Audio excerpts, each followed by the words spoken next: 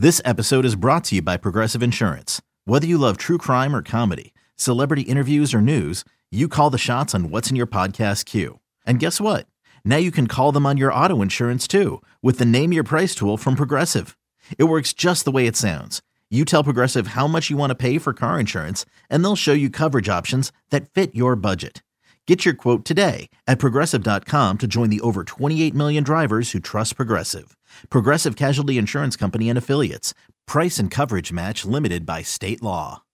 When you need mealtime inspiration, it's worth shopping Kroger, where you'll find over 30,000 mouth-watering choices that excite your inner foodie. And no matter what tasty choice you make, you'll enjoy our everyday low prices, plus extra ways to save, like digital coupons worth over $600 each week. You can also save up to $1 off per gallon at the pump with fuel points. More savings and more inspiring flavors make shopping Kroger worth it every time. Kroger, fresh for everyone. Fuel restrictions apply.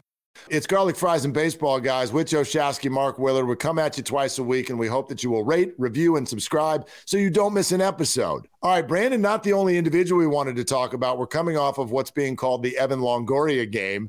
Unbelievable defense at third, a grand slam, and then a game ender. Almost felt bad for Lamont Wade. He had a seed of a throw, and everyone's talking about Longoria tagging someone, but it was dramatic. It was a great swipe tag, a great catch, and then the swirl and point over to the dugout to say, review that thing. And by the way, quick aside, I'm never going to understand baseball replay. I think I bat about 30% with regard to whether I'm right or not. In terms of, I'm looking at replays, I'm going, well, I can sort of see what he's saying, but they're not overturning that. Yeah. And by the time it comes out of my mouth, they're like, the call has been overturned and the Giants win the game. I'm like, oh my gosh, I don't know what these camera angles are that they've got in New York. But anyway, great Longoria game. And it has us thinking about his Giants life and career as well, which is fascinating because Flem called him a borderline Hall of Famer. And he has been a great player in baseball, but Giants fans never really got that version of Evan Longoria. No, I mean, he spent 10 years in Tampa Bay, hit over 250 home runs. I mean, just pause for a second. Yep. 10 years, 250 home runs. That's a lot. I mean, that is, you're talking about Brandon Belt and what he did in his career. This guy's got 70, 80 more home runs in a smaller amount of time.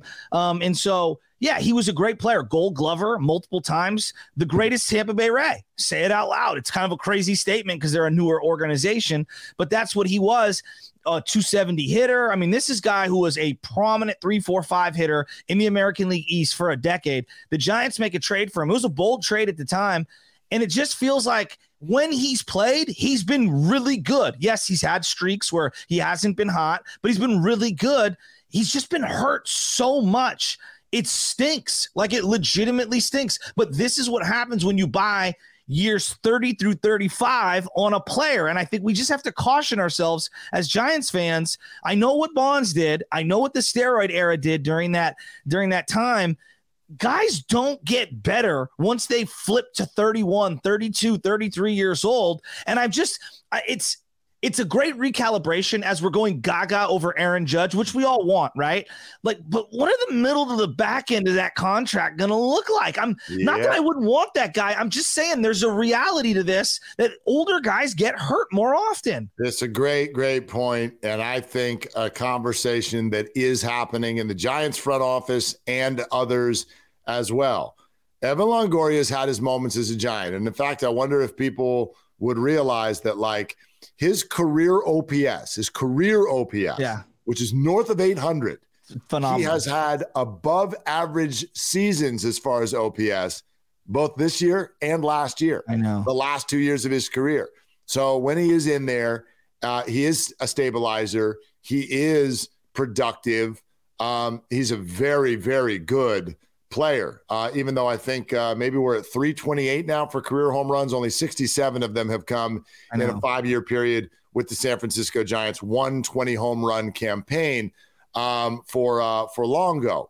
But all of that said, Longoria is also item A in why the previous regime was fired.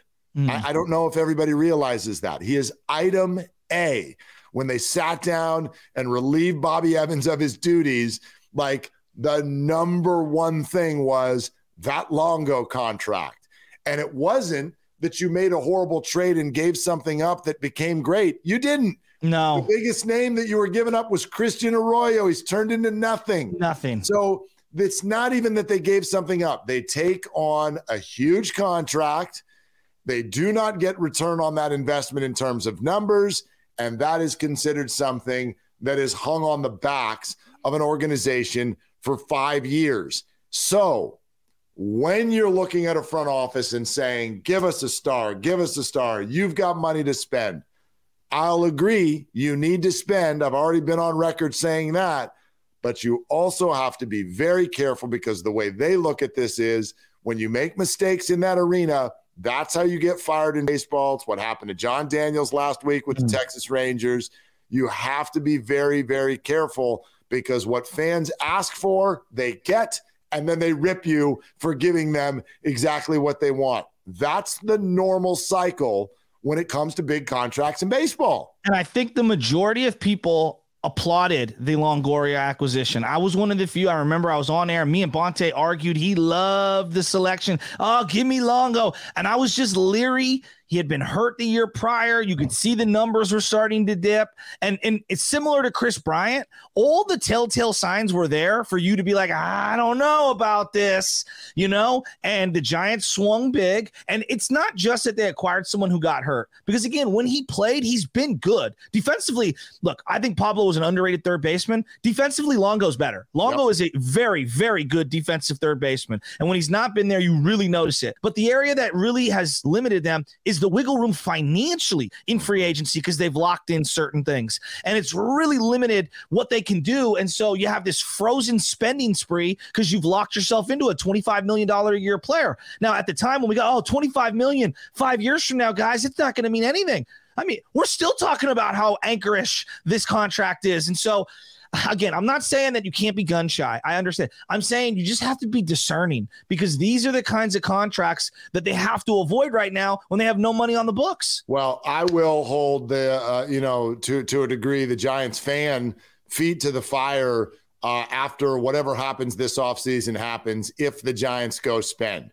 If they go star hunting, if they go on a shopping spree, then I'm sorry, the majority of fans out there, you don't get to rip them in 8 years if the back end of these contracts looks bad. So there's that. I don't know if it'll matter. Will the front office still be intact in 8 years? Will anybody remember the receipts?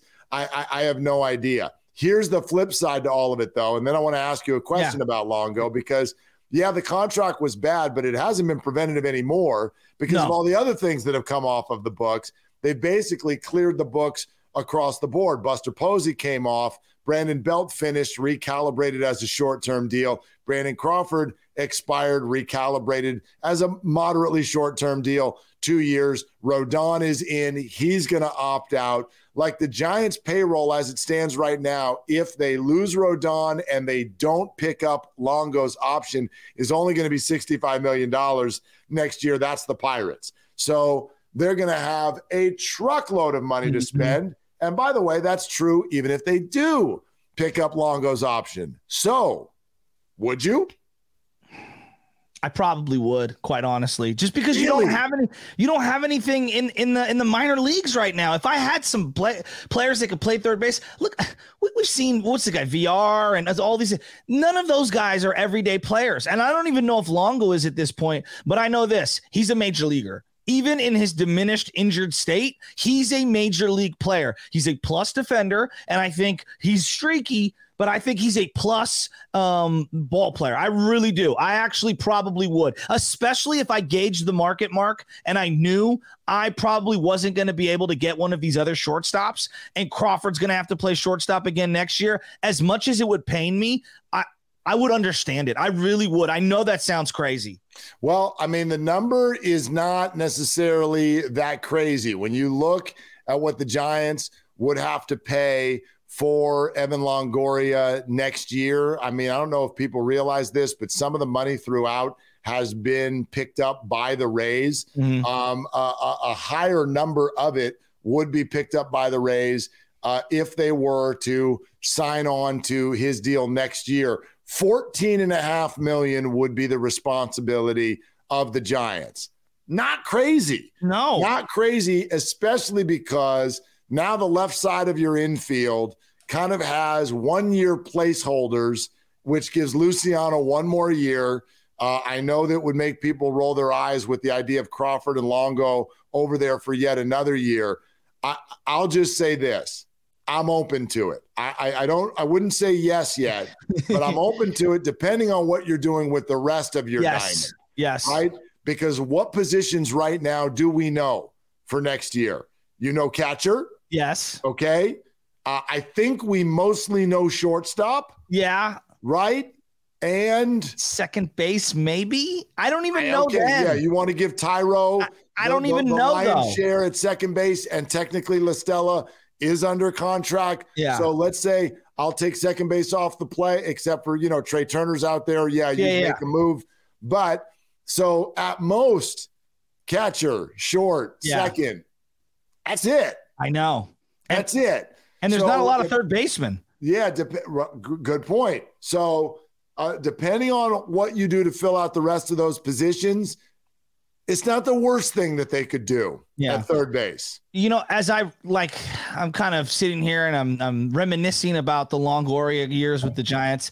He does have a classic Sabian. God, I wish I could have got you 2 or 3 years earlier. I really do. I think had they acquired him 2 or 3 years earlier, it would have been just Posey's middle of his career. I think would have been a little different. I think Longo's tenure with the Giants is a little different. We did this with Steve Finley and Marquise Grissom. There's so many older guys that Sabian would bring in toward the end, but this is one of those ones just a couple years earlier. I feel like the whole thing plays out different. It's just a wild thought, though, because the whole idea is you bring in Farhan to get financial flexibility and move through these contracts and reboot the farm system and be ready when these contracts are done. And here they are, and the contract is done. And you're going to sign on for another, you're going to pick up an option. I know. If you had asked Farhan 3 years ago about Longo, he would have told you right now, I will Sharpie that we're not picking up that option when it's all said and done. But now here we are now. And, you probably would have said the same thing about Crawford and Belt at the time. And they brought both of them back too. Yeah. So it'll be interesting to see the way that goes. Last year he was humming, and then he hurts the shoulder, and he's out for weeks upon weeks, and it just set him back. And it feels like this year he's had stretches where he's looked great, and then he goes on the IL, and it's just it's just been so frustrating. It's a very incomplete saga with the Giants. Yeah, no doubt.